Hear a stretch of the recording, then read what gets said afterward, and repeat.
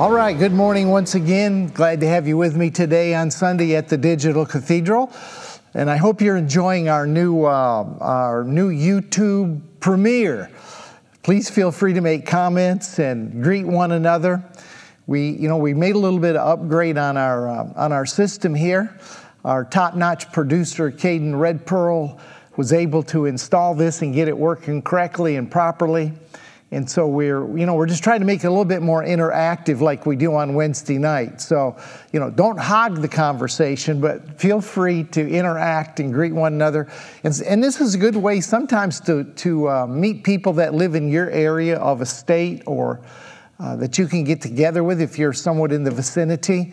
I'm looking for more and more people to pool up and have Bible studies and fellowship groups around the world, because the numbers of people that are coming into this message is phenomenal. It really is. I'm hearing from people everywhere now, where just a few years ago it was very sparsely sprinkled, but now our numbers are increasing for sure, just as they are at the Digital Cathedral. All right, I want to start this morning over in Proverbs chapter 18, verse 21. I got a little bit of a burden this morning, and I want to unload my heart before we finish up on this third chapter of Galatians. So just bear with me this morning. I feel like there's some things we need to talk about to get a right perspective on Paul's writings, some lens that we need to see through as we work our way through these books. So let me just, for a little bit of background, start over in Proverbs chapter 18, verse 21. If you've got a Word and Faith background, I'm sure this verse of Scripture is familiar to you. It's a powerful verse of Scripture. Proverbs chapter 18, verse 21. The wisest man supposedly that ever lived said this. He said that death and life are in the power of the tongue. Now just think about that. Let that settle into your spirit this morning. Death and life are in the power of the tongue. And those who love it will eat the fruit of it. And those who love it will eat its fruit. Life and death are in the power of the tongue, and the tongue will produce a fruit, and you will eat of the fruit, either life or death, that the power of your tongue or the words that you speak produce. Words are extremely important. The words that we speak are important because they build pictures. If I were to say to you, let me just say, white convertible Corvette. Now, in your mind, automatically, with those words that I spoke, you got a picture. You didn't get a picture of a school bus. You got a picture of a white sports car with a convertible top. Words create pictures, and pictures create perceptions.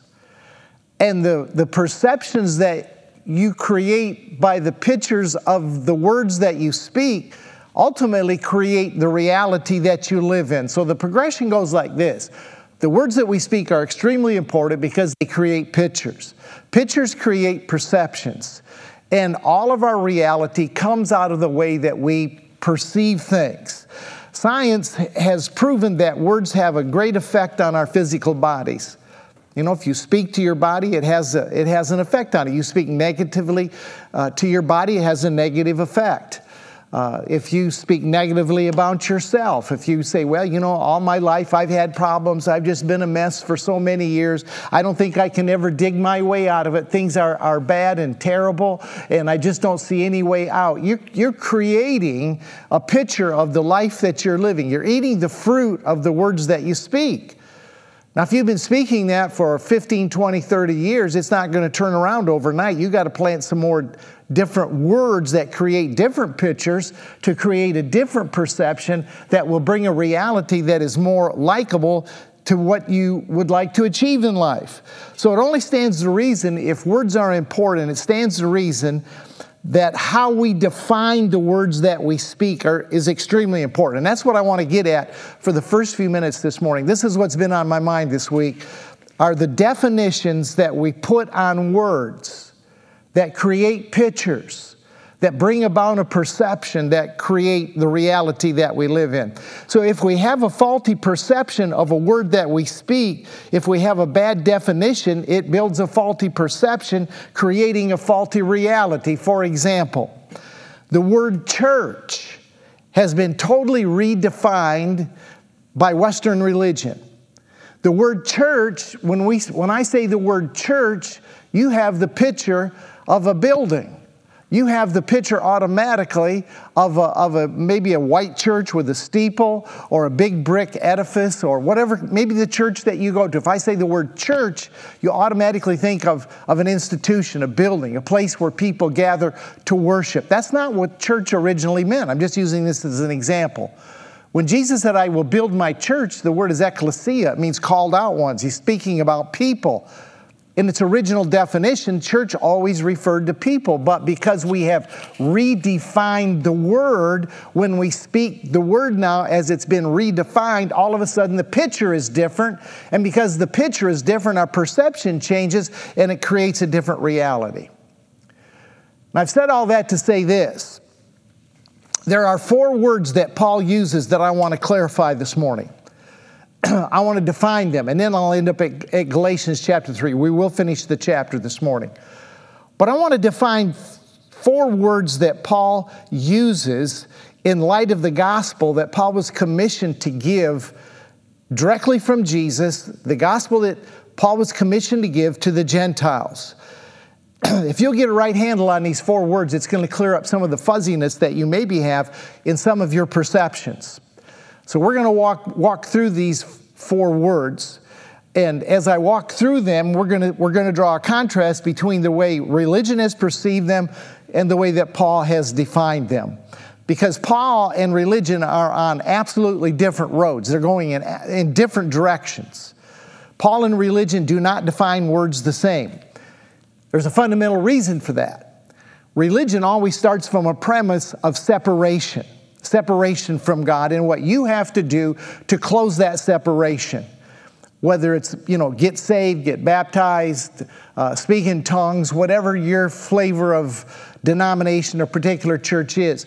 There are ways that you have learned through religion to bridge the gap that they created in your mind that has separated you from God.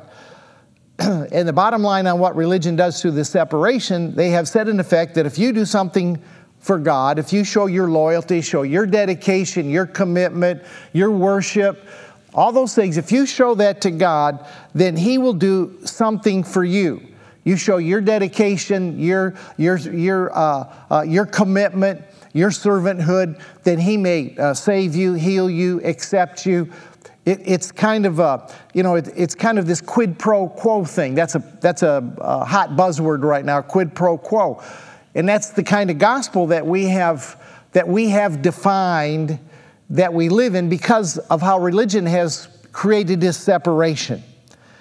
That's what I was drilled with for years and years, and honestly, I drilled other people with it for 35 years of pastoring before I began to see that some of the words that we have looked at, we've actually defined in a false sense. And the reason is because religion always starts with separation. Paul never started with separation. Paul, on the other hand, takes you down the road of union and inclusion. Paul starts with the vision of union and inclusion of all men because of the finished work of the cross, whereas religion, on the other hand, has left you over here on the road of separation. With Paul, there is no quid pro quo. Paul stresses entirely what the Father through the Son and the Spirit has done for you apart from anything that you do. He has done what He has done for everybody, right? So there's no quid pro quo. It's a simple direct deposit. The Father through the Son and the Spirit has made a direct deposit into your life of all that Jesus accomplished as us. There's no pay to play with Paul. Paul brings us a Jesus that totally picked up the tab. He paid the entire debt. So Paul heads us down this direction toward inclusion and union, and the church takes us down the same road, but in the opposite direction of separation. So when we come to some of the words in Scripture, we've had them redefined by religion, and we have a bad perception of them. So just let me give you an example. Then I'm going to give you the 4 words. Let me give you an example that a lot of us have already come to grasp and understand, and it's the word repent. Most of us have seen that there is not an actual religious repentance that we were taught. Repent is a word that many have seen in a new light. Now, religion, and what I was always taught, is that repent meant that you were to undergo this deep sorrow. You were to be extremely sorrowful for your actions. And when we would repent, we'd usually come down to the altar, we'd bawl and squall and tell God how sorry we were. We would ask for His forgiveness. We would beg for mercy. We would try to get Him to see us in a different light. And that repentance was always the first step of forgiveness.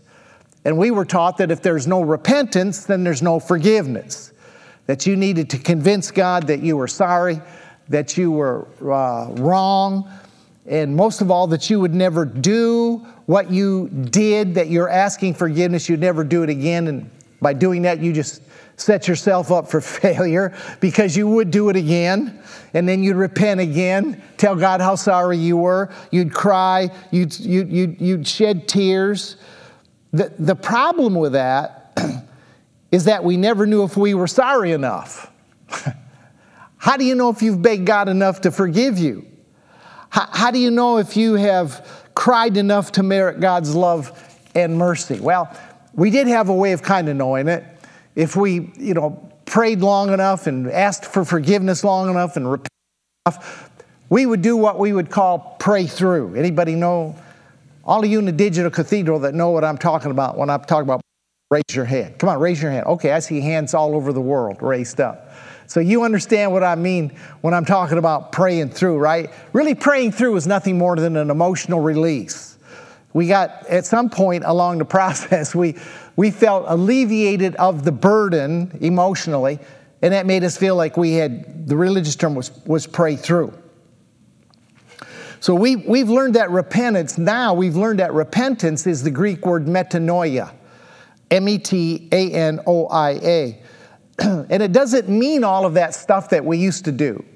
It means simply to change your mind. And I'm using this as an example because a lot of us have discovered it. And then I'm going to get into 4 words that we definitely need to clarify in definition.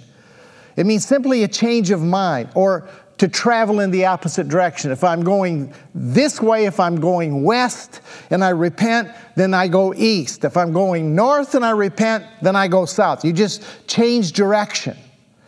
So you see the truth, you see what God is saying to you, and you simply change your mind and you head toward the light out of darkness. I repent a lot. As I see more, I change directions. Repenting is not something you do to beg forgiveness for. Repentance just means a change of mind, a heading in a different direction. So that's Paul's repentance. Paul's repentance is just get the revelation, change your mind, and go in another direction.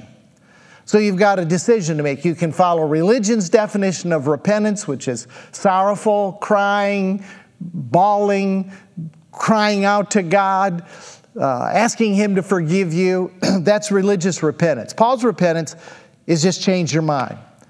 Let me give you just 2 quick scriptures on this thing of repentance. Matthew chapter 4, Jesus said this. Matthew chapter 4 and verse 17. Matthew chapter 4. Hope you always have your Bible on your coffee table and you can grab it and follow some of these scriptures. Matthew chapter 4, verse 17. From that day Jesus began to preach and to say, repent, for the kingdom of heaven is at hand. The kingdom of God is at hand. Repent, change your mind. You've been moving away from the kingdom. Now repent, change your mind, head toward the kingdom. He's saying, I'm bringing you light, I'm bringing you revelation on the kingdom. Now change your mind and head toward the kingdom. Then we find Paul over in Acts chapter 17, if you'll come over a little bit to the right. In Acts chapter 17 and verse 30, Paul is talking to these heathen on Mars Hill, and he's teaching the gospel to them, and he comes down to verse 30, and he said, truly these times of ignorance God overlooked, but now commands all men everywhere to repent. And all Paul is saying is that God has brought light to all of us, and so it's time for us to change our mind and go in a different direction. Now, you should be quick to repent. The more you see, the more you repent. More revelation that comes into your life, then the more you repent. This sackcloth in ashes and tears kind of repentance is actually an Old Testament concept. But in the New Testament, we just have a change of mind that is inspired by the Holy Spirit, and it's has nothing to do with your remorse for your actions. In fact, you never hear this in church, but Romans 2:4 says that it's the goodness of God that leads us to repentance. It's not the threats of God that lead us to repentance. All right? Now, I think that's kind of the way we had this thing of repentance down.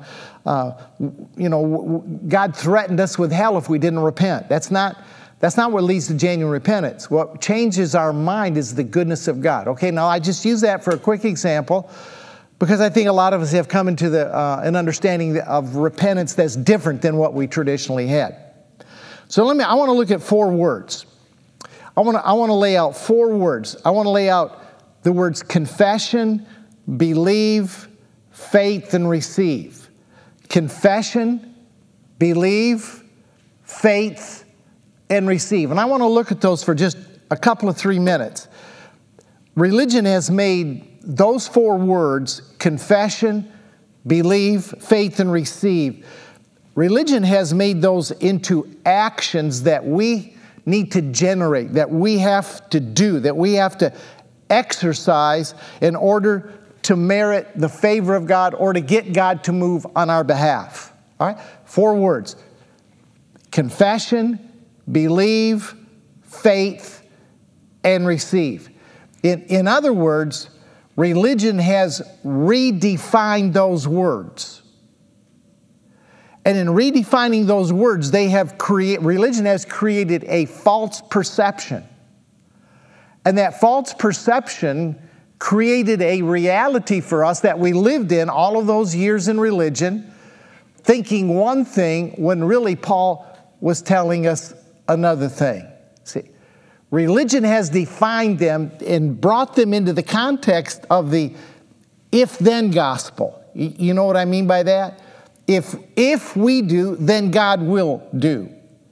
They've created a transactional gospel that we make a deal with God and God makes an agreement back based on our offer. We have a contract with God. We do a certain thing and God will do a certain thing. We keep our end of the bargain and God will keep His end of the bargain. And religion has taken those 4 words and cemented them around this idea that we enter into a contract with God. So we need to do our part, and we do our part with confession, with believing, with faith and receiving, right? So we have built a perception of those 4 words into actions, really works. It comes down to a work. And you remember what I've told you a work is? A work is anything that you think that you have to do in order to merit the favor and the goodness of God. So when you look at these 4 words, I think that you're going to find that we have turned them into a work, and Paul never meant them to be used in the context of a work that we have to perform. So let's look through the lens of Paul this morning for just a few minutes. And I'm not going to, I don't have time to really explore these in a whole lot of depth, but I think if I just hit some surface things, those at the Digital Cathedral are a step ahead of everybody else, and you're going to be able to pick up on it real quick and unwind it even further than what I take you this morning. Let me look first at this word confess. Confession. Religion looks at confession as a time that we come to God and we tell God all of our misdeeds, all our foul-ups, all our sins, and where we fail. We confess to Him. In the Catholic Church, you make a confession to a priest. In a Protestant church, evangelical church, we confess to God. But when we think of confess, we think of coming to God and confessing those things that we have done that are wrong, and we confess it with the words of our mouth. Now, actually, the word confess in the Greek is the word homologia. H-O-M-O-L-O-G-I-A. H-O-M-O-L-O-G-I-A. Homologia. It means to agree with or to say the same thing.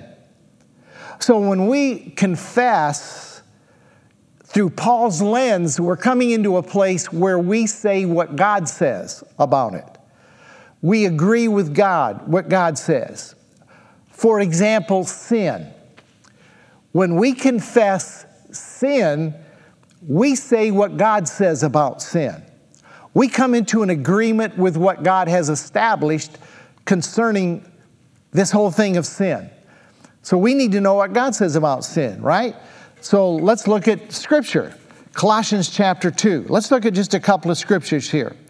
Colossians chapter 2, let's see what God says about sin, because we want to come into an agreement with what He says about sin. Colossians chapter 2 and verse 13. Paul said, "And you being dead in the trespasses and the circumcision of your flesh, He has made alive together with Him, having forgiven you all," past tense, "having forgiven you all your trespasses." So I pick up right off the bat that what God says about sin is that He's forgiven us all our trespasses, right?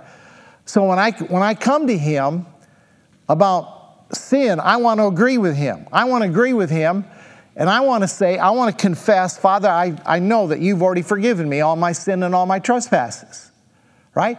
Now over in Hebrews, it throws a little bit more light on it. Come over to Hebrews chapter 8.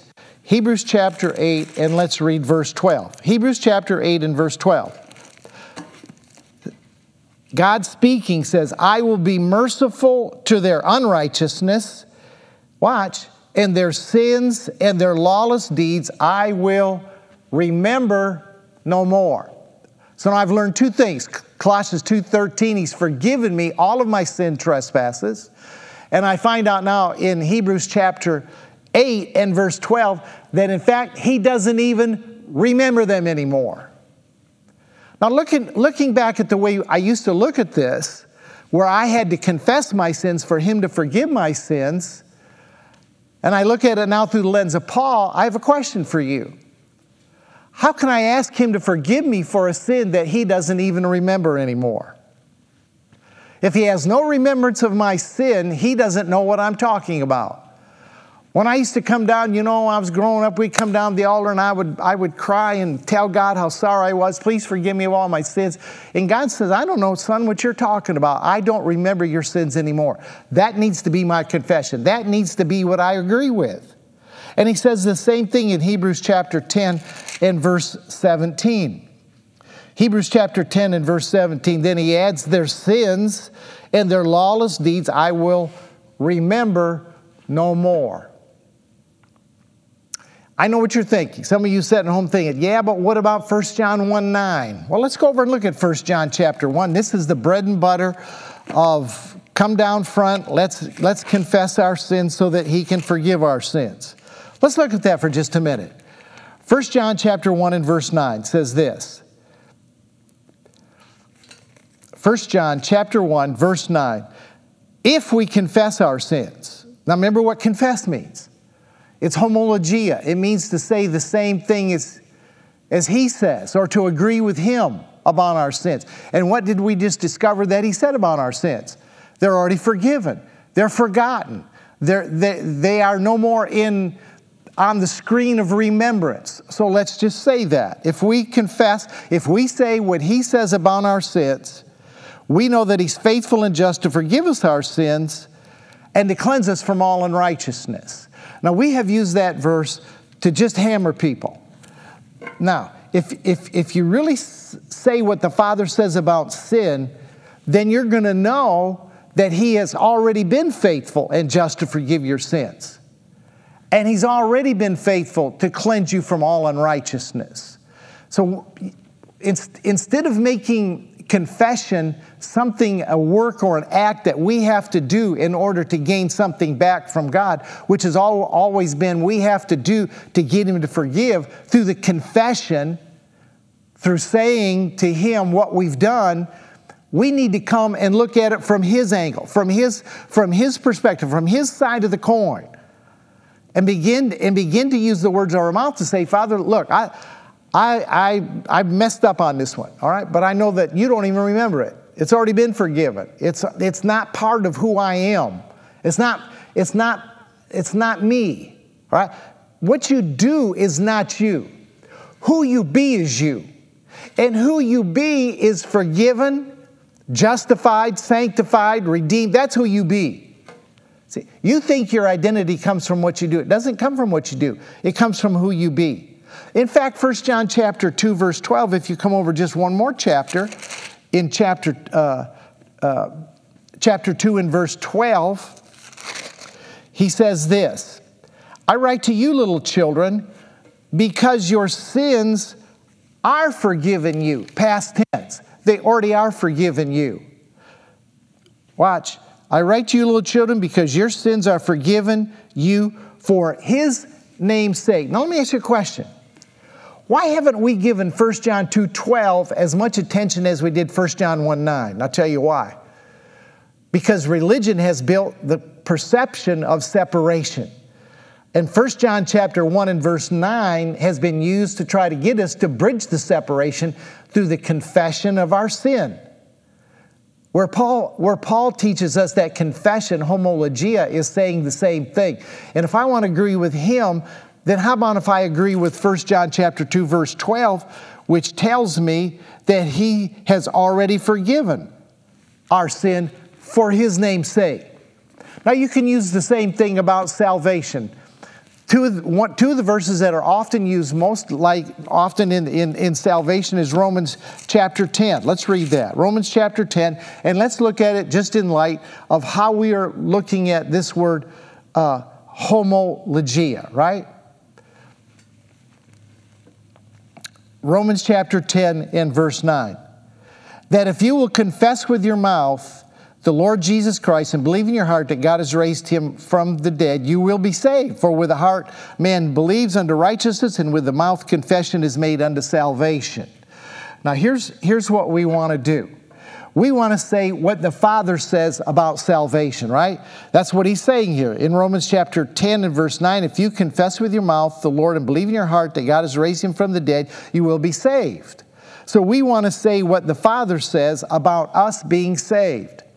Now here's the testimony of Jesus about our salvation. Here's what we want to get our words aligned with that agree with what He already says.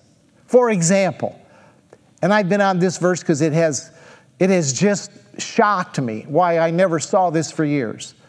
Luke chapter 19 and verse 10, Jesus said this. This is His confession. This is what we agree with. This is what we bring our words to align with. Jesus said, Luke chapter 19:10, I came to seek and to save that which was lost. All right? Your confession is a realization of the truth that Jesus came to seek and to save that which is lost.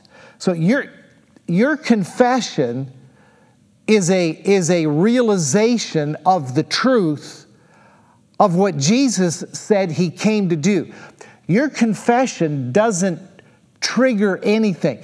Your confession does not make it happen. See, we were taught we had to confess it in order to make it so. What we need to do is homologia. We need to agree and align our words with what Jesus has already established. And He said He came to seek and to save that which was lost. And evidently He didn't need my help in either one of those. He doesn't need my help in seeking the lost or saving the lost, of which we were numbered at one time before the cross. After the cross, we're no longer lost, right? So your confession is a realization of the truth. It's not something that we use to spring it into action. So that brings me to word number 2, which is part of this Romans 10, 9, and 10, and that's the word believe. All right? Now, believe, and I've given you this definition before, believing is an effortless response to revelation. I can't tell you how hard I used to work at trying to make myself believe things. I would read a verse of Scripture and I would work, and this is what religion has done to us. I would work, sometimes I'd work up a sweat, get myself to believe, because believing, I thought, was something I had to do on my part in order to make it so, or to make it true. Believing is an effortless response to revelation. And I finally came to the realization one day that I can't make myself believe anything, right? You can't make yourself believe anything. It's the job of convincing you is on Him, it's not on you. Believing is an effortless response to revelation. It's His job, not your job, to bring the revelation to you to such a level and such a degree that you respond to it. That's believing. The Spirit of truth was sent to bring us light and revelation that we can respond to. And when He brings the light, He brings the revelation strong enough, you know what? You believe even before you realize you're believing. Isn't that what happened to Saul that became Paul on the Damascus Road? When Jesus appeared to him, when the revelation was strong enough, Paul dropped all of his religious facade, veneer, years of training, persecution against the church, and he believed, and he said, Lord, what do you want me to do? When the light is strong enough, the revelation is strong enough, which is His job to create, it is not your job. He knows you inside and out. He knows exactly what buttons to push and levers to flip in order to get you to see truth. And once you see truth, then you effortlessly respond to it. Religion has come along and under threat to believe when we had no Holy Spirit convincing, but we just wanted to parrot a belief, to miss hell or to force God to do something for us or to heal us. Because we say we believe He's the healer. You don't really believe He's the healer until the Spirit of truth reveals to him that He's the healer, and then you believe and effortlessly respond to that, and it begins to take traction in your life. Let me encourage you about something. If you have things pushed down in you that you said you believe, but you really haven't gotten light and revelation on it yet, just let them go. Let him begin to turn the light on. I think we've created a bad filter by saying that we believe when we don't believe. We've psyched ourselves into beliefs that we don't actually really encompass. So in light of what we've learned about confession and believing, I want to come back to Romans chapter 10, verse 9 and 10. When we come back to Romans chapter 10, and those two verses that are used for, bringing people to Jesus and bringing them to a place where they pray the prayer, we could read these two verses. Let me read them for you. It says, for if you will confess, homologia, say the same thing with your mouth, the Lord Jesus Christ, believe in your heart, respond to revelation down from inside, that God raised Him from the dead, you will be saved. Now let me give you the Keathley translation of those two verses in light of just these two simple definitions. See, religion has taken those two verses and they've made a work out of it. They have made an effort out of it. They have put the onus on you to have faith, to believe, to confess.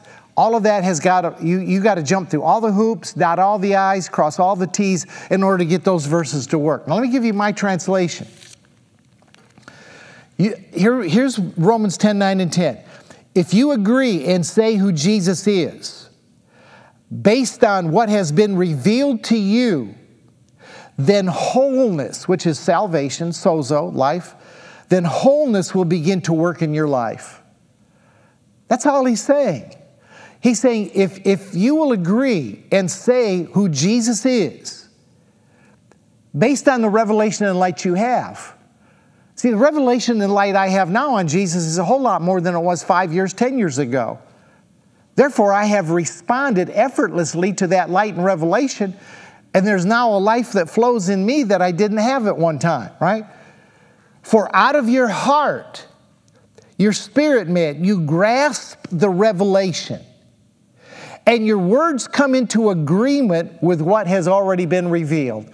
That's what those two verses mean. Let me just read it for you. Let me read the Keathley translation without stopping.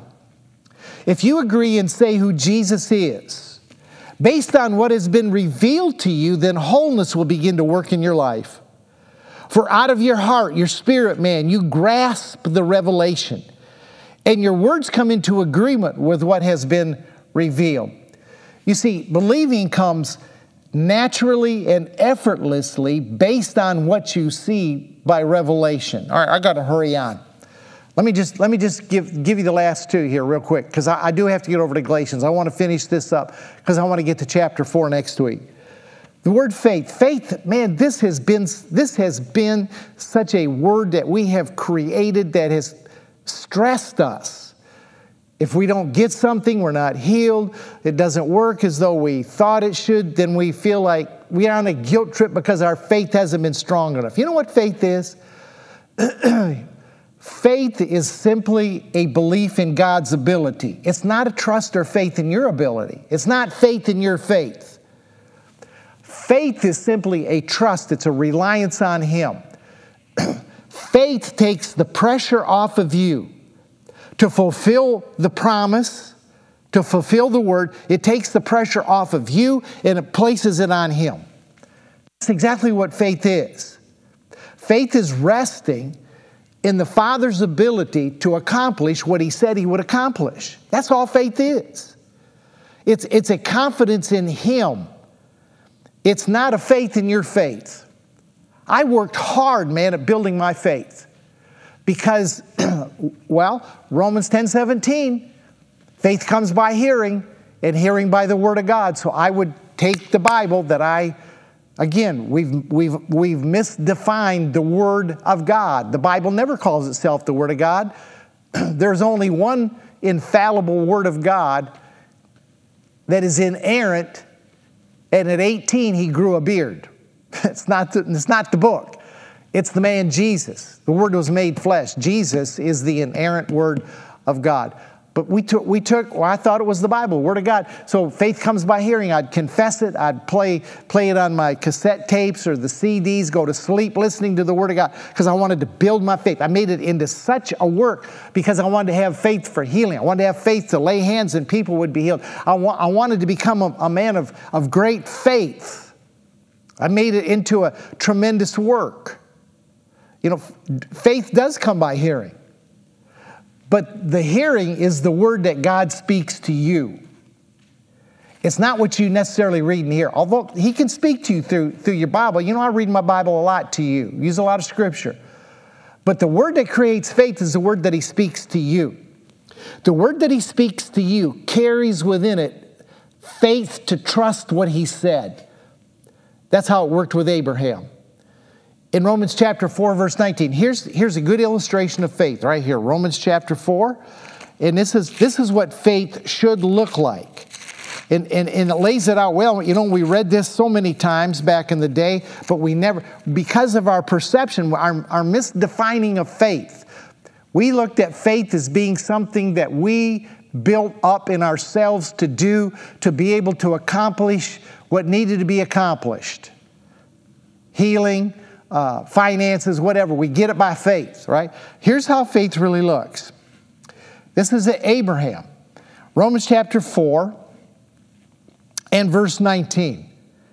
And not being weak in faith, watch, he did not consider his own body already dead since he was about 100 years old, dead or the deadness of Sarah's womb. He did not waver at the promise of God through unbelief. Watch.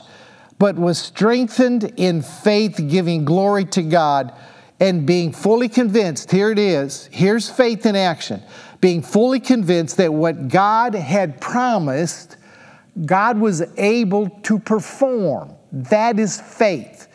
The pressure was off of Abraham. God spoke it to Abraham, and when God speaks the word, there is within the word He speaks to you the ability to trust Him to accomplish it. Somehow, we have turned the tables to where when God speaks something to us, all of a sudden it becomes our job to fulfill it and make it happen by our faith. I've been so disappointed so many times in my life because of what I felt was my lack of faith.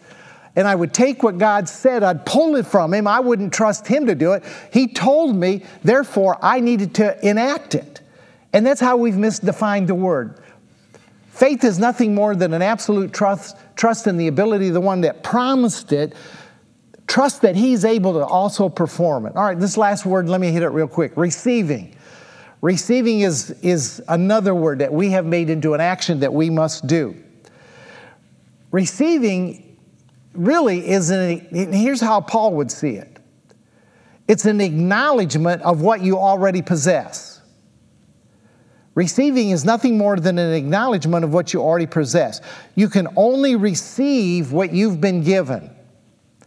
You know, if I go to Domino's Pizza and I go in and I order a pizza, I pay for it. I can't receive the pizza until it's totally finished and given to me.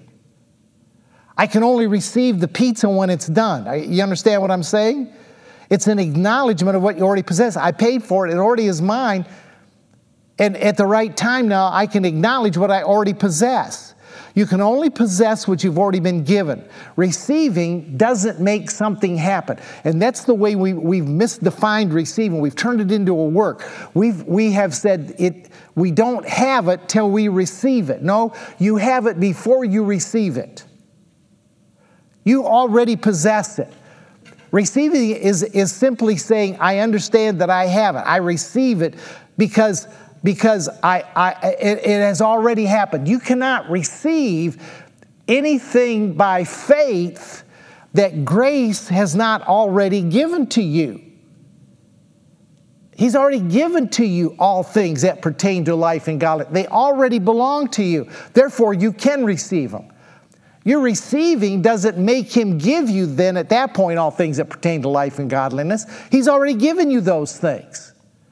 So your receiving is an acknowledgement of what you already possess. All right, I'm going to do more on these 4 words because you have to come out of a religious mindset and the perception that it created, because that's the reality we lived in religion. We see words in the wrong light. We need to get the right definition of words, and we need to get the right perception so that we can live in the right way. All right, now real quick, let me go over to Galatians chapter 3. And let me finish up on these last verses from Galatians chapter 3, 15 through 29. All right? Galatians chapter 3, verse 15 to 29. Paul says this, and thank you for sticking with me. I feel better now. I kind of released the burden that I had this week about these words, because I know as we go through Paul's writings, these words, if you're still stuck in the stigma of religious definitions, you're not going to get the full impact of what Paul's talking about. So sometimes we just got to sit down and redefine and get a right perception so we can build a right reality. I want you to live in a right reality. So I got to get the right perception, and then that comes from pictures, and words build pictures. We don't want to eat the fruit of wrong words, Solomon said. All right, now watch. It's important you understand this. Galatians chapter 3, let me just real quick read this for you. Verse 15 to 18. Brethren, he said, I speak in the manner of men. Though it is only a man's covenant, yet is confirmed, no one annuls or adds to it. Now to Abraham and to his seed were the promises made. It does not say in the seeds as of many, but to the one seed who is Christ. And this I say, that the law which was 430 years after cannot annul the covenant which was concerned before in God in Christ, that it should make the promise of no effect. For if the inheritance of the law, it is no longer of promise, but God gave it to Abraham by promise. What's he saying here? He's ending out this chapter by telling us that nothing changes the covenant that God made with Abraham. When God gives a word, which He did to Abraham, the Scripture says 430 years before the law did not annul the covenant that He made with Abraham. It was still coming to Christ. You see, the law was just kind of a parenthesis in history between the word to Abraham and the fulfillment of it in the seed, which is Christ. So he goes on then to say, okay, there is a purpose to this law, and he tells us in verses 19 through 25, and because of time's sake, I'm not going to read it all, but here's what he says the purpose of the law was.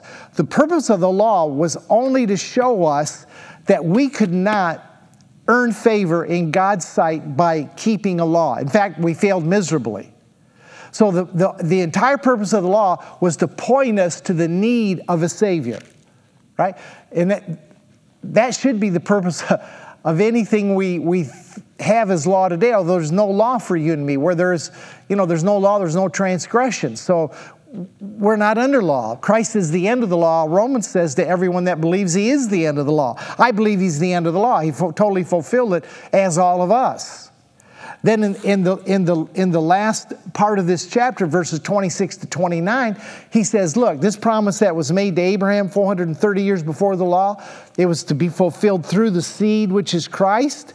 He says, okay, now you are all heirs. You're in Christ. Therefore, you are heirs of every promise that God made to Abraham. And I talked to you about the promise to Abraham last week. The promise to Abraham, the covenant with Abraham, is that he would be blessed in everything he put his hand to. Every place where the sole of his foot touched, that he could possess the ground. And everything that Abraham did, he would be blessed. He would bless all the nations of the world. Through you, all the nations of the world will be blessed. So he ends up this chapter by telling the Galatians that, look, the promise that God made to Abraham was not fulfilled through the law. The law had nothing to do with it. Therefore, you don't need to be part of the law. You have been blessed with the blessing of Abraham through the seed, which is Christ. All right? Now, that finishes chapter 3. In chapter 4, he makes a radical turn. And he begins to teach them on the progression of sonship. You're not ready for chapter 4 until you let chapters 1, 2, and 3 really get a fixed position in your spirit.